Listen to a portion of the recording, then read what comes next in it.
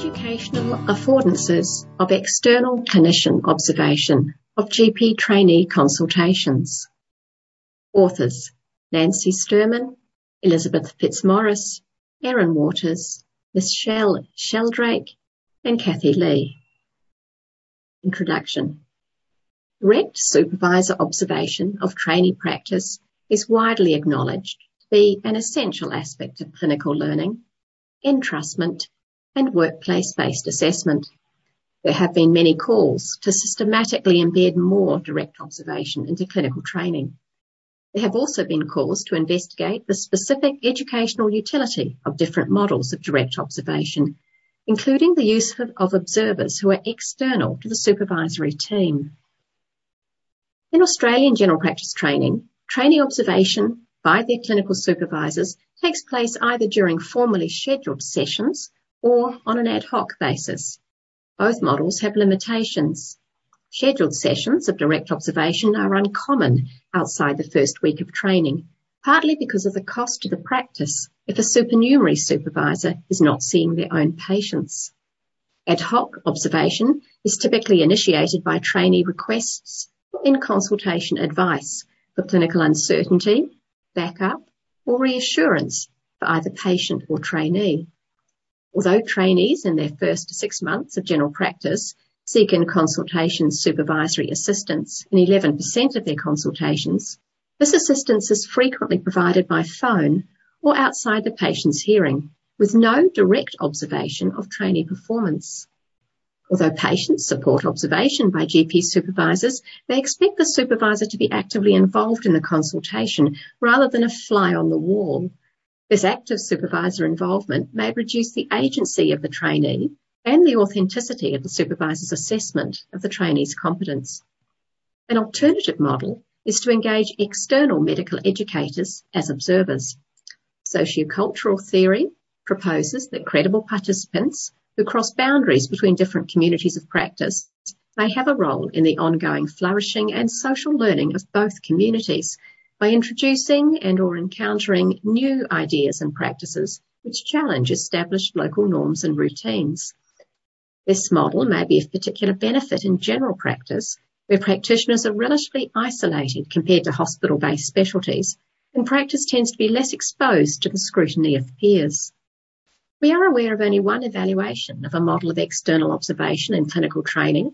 This evaluated a series of sessions of direct observation by senior physicians who shadowed trainees to observe everyday trainee activities. The model faced logistical barriers, but was highly rated by trainees. The authors proposed that the longitudinal observer-trainee relationship and the absence of any assessment function were important aspects of the model's educational utility. An alternative model of external observation is established in Australian general practice training. External general practitioner educators routinely visit training practices to observe a half-day session of trainee consultations, a minimum of 5 times during training. These educators may be characterised as boundary crossers, both because they work clinically in different general practices and because they are members of both a medical educator and a clinician community. These external observation visits have a formative assessment function, and there is often little or no pre-existing trainee-observer relationship. These are important differences from the previously evaluated model, as well as the general practice and community training context. They therefore warrant further exploration. The aim of this component of a larger study was to explore the educational affordances of the Australian model of external observation in general practice training, from the perspectives of both trainees and external observers. Materials and methods. 5 trained GP medical educators were recruited as participant observers in a research project focused on in-consultation trainee help seeking and supervisory assistance. All trainees scheduled to receive routine external observation visits from the 5 observers between July 2018 and February 2019 were invited to participate in the study, following consent from their training practice. The observers wrote field notes during each consultation, using a template which included clinical details and any information or guidance accessed by the trainee. The session was followed by individual, semi-structured, audio-recorded interviews with trainees focused on trainee decisions whether to seek assistance and their perspectives on any provided. Observers audio-recorded reflexive memos after every observation session. An external observer focus group was facilitated and audio recorded by the corresponding author following the completion of all observation sessions to debrief and further explore observer perspectives. All audio recordings were transcribed professionally. 2 authors read all transcripts in full and developed a codebook for first cycle descriptive coding. 1 author entered the observation data for each visit into an Excel spreadsheet. Atlas TI was used to manage the data. The corresponding author led the analysis, writing theoretical memos throughout and constantly returning to verbatim data to ensure that the analysis remained grounded and attentive to participant voices. Analysis of the data collected was iterative. 2 authors met with at least 1 other author face-to-face or online on 4 occasions during data collection to discuss the available data and preliminary findings. The key themes of external observation, which provided distinctive educational affordances, were determined over the course of the analysis. A constructivist realist methodology was used, which acknowledges that interview participants position themselves carefully as they construct their accounts, but that interviews nevertheless provide useful insights into personal, social and physical worlds which exist independently of these constructions. Although the data from each observation session had distinctive characteristics, saturation in terms of key themes was approached. 3 authors are GP medical educators and participated in the research as external observers. The corresponding author is an academic general practitioner who is undertaking a PhD. 1 author has a social research background. Neither the corresponding author nor the social researcher has conducted external observation visits. Particular attention was paid to investigator reflexivity. All observers audio recorded reflexive memos after each visit, reflecting on their experiences of participant observation. Observers experienced a tension between their observer and educator roles. Instead of passively observing trainees seeking in-consultation supervisory assistance, which was the research plan, they preferred to relieve the burden on trainees and supervisors and meet the educational goals of the visit by providing assistance themselves. Observers also reflected that their typical feedback conversations with trainees between consultations were likely to impact on trainee help seeking. These reflections highlighted the active educational role typically taken by observers, leading the corresponding author to expand the observation template and the study focus to include input from the external observers and the educational affordances of external observation visit. This research project was approved by the University of Queensland Institutional Human Research Ethics Committee and supported by the Royal Australian College of General Practitioners with funding from the Australian Government under the Australian General Practice Training Program through a 2018 Education Research Grant. Results. Of the 30 training practices invited to participate, 22 consented. Of the 38 trainees approached, 23 consented. The 23 data sets comprised field notes from 23 observation sessions, a total of 131 observed patient consultations, 23 trainee interviews, mean duration 17 minutes, 5 to 40 was the range, 10 follow-up trainee phone interviews, 23 observer memos, total duration 180 minutes, and 1 observer focus group, duration 53 minutes. Participant demographic information is provided in the table. In most cases, trainees and observers were not known to each other, although a few trainees had previously attended educational sessions delivered by the observers. In this article, we described 3 themes of external observation which offer distinctive educational affordances: observation and discussion of multiple consecutive consultations, observation and discussion of trainee access to supervisory assistance, and distinctive interpersonal dynamics. Illustrative quotations are ascribed to external observers or trainees. Trainee and patient genders may have been changed to preserve anonymity. Theme 1. Observation and discussion of multiple consecutive consultations. Observers saw a diverse range of consultations in their entirety, from the initial stages of information gathering through to safety netting and consultation closure, and identified a range of teaching opportunities. Trainees were able to brief the observer about additional history or previous management based on their knowledge of the patient. Observers provided feedback about communication skills and consultation strategies, as well as clinical matters. When registrars seek help, often it's around knowledge and skills, but I'm actually trying to look at the other domains. I'm trying to look at what their professionalism is, what their self-care is like, what their note-taking is like, and what their communication skills are like. You know, they're never going to say, "Can you come in and help me communicate with a suicidal patient?" Another trainee was observed to have problems setting manageable agendas early in consultations and was coached to improve this over the session. Observers noted gaps in trainee knowledge and skills unbeknown to the trainee, including deficiencies in physical examination techniques. A few observers reported providing valuable coaching and direct advice for these unknown unknowns in front of patients. More commonly, observers addressed trainee learning needs immediately after the patient had left. Post-consultation feedback was timely enough to modify patient management if necessary. One trainee, for example, phoned their patient to return for a precautionary scaphoid plaster later that afternoon. These post-consultation conversations were highly rated by both observer and trainee. So it's kind of like the curtains close, the scene has ended, and now we can pull it apart. So that's when a lot of the education happens. There's only very few times that you can actually have to step in and intervene. It's quite a difficult skill to teach while the patient's in the room. Conversations ranged beyond the consultation itself. Trainees were curious about the observer's clinical practice and valued opportunities to discuss and evaluate different clinicians' approaches to clinical uncertainty and challenges. I think it's nice to have another GP in there, and especially when you're training, because I don't really have anyone else to talk to, so I like having the ECT visits. I always just say, "Is this what you would do?" EOVs are widely known as ECT visits in Australia.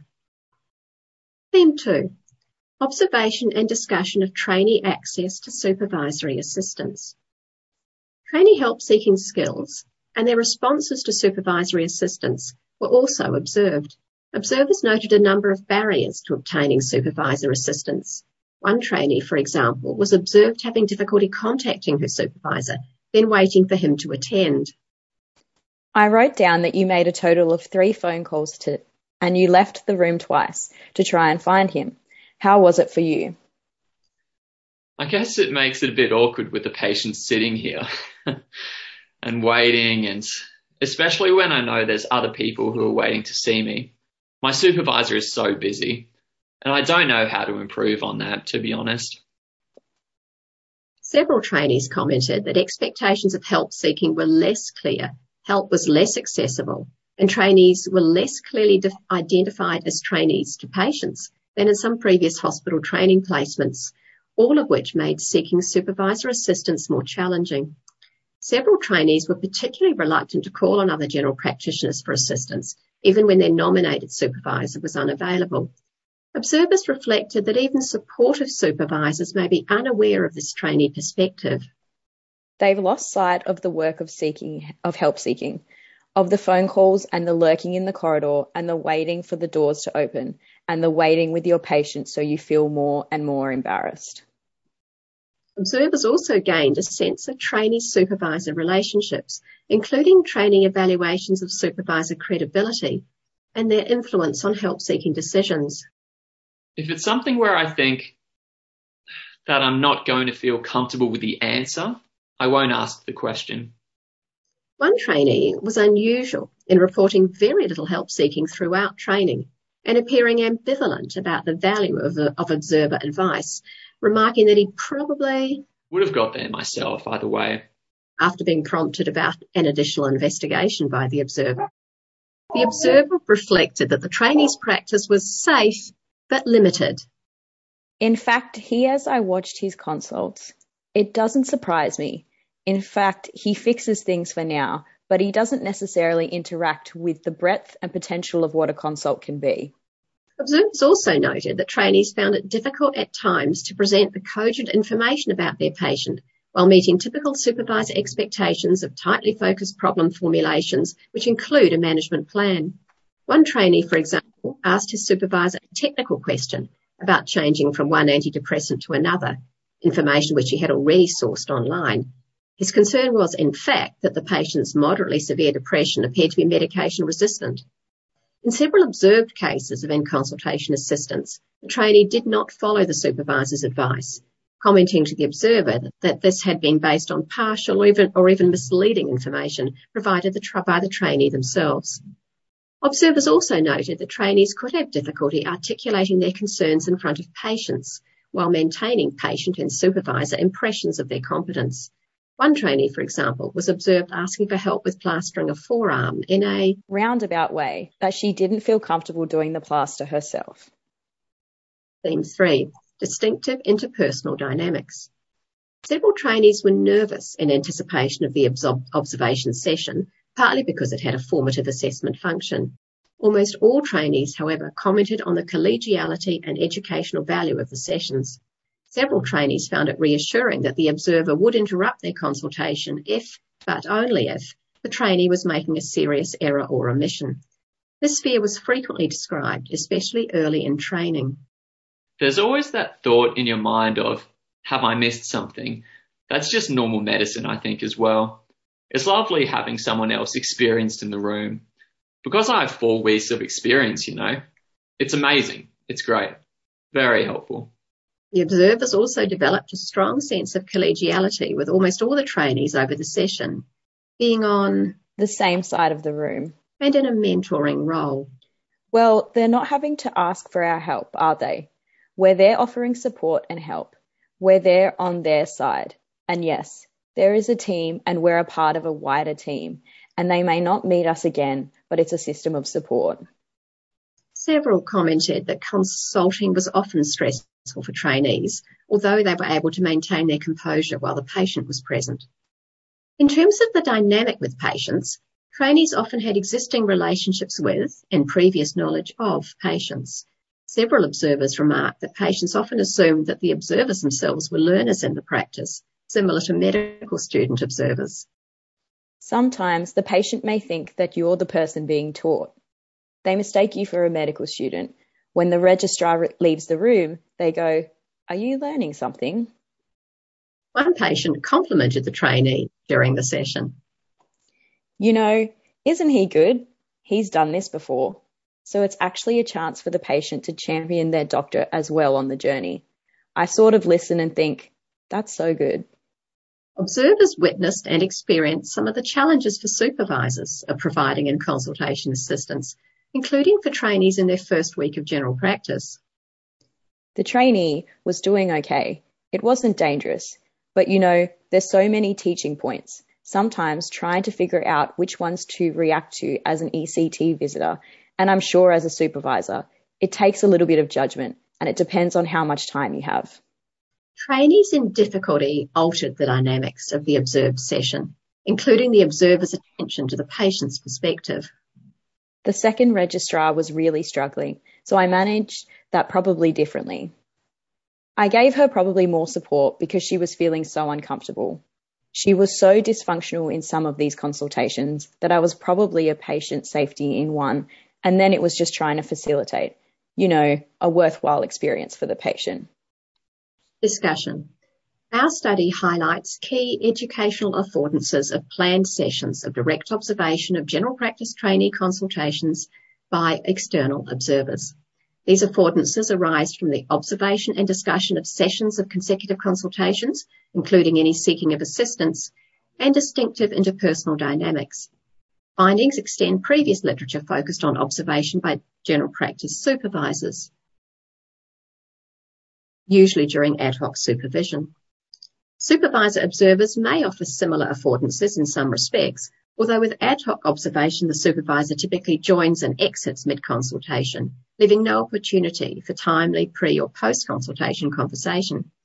Scheduled sessions of supervisory observation, on the other hand, would allow observation of diverse entire consultations and timely conversation between consultations, supervisor familiarity with trainee patients and local context, longitudinal supervisory relationships, assuming these are not dysfunctional, and opportunities for bidirectional observation may be additional advantages of scheduled sessions of supervisor observation.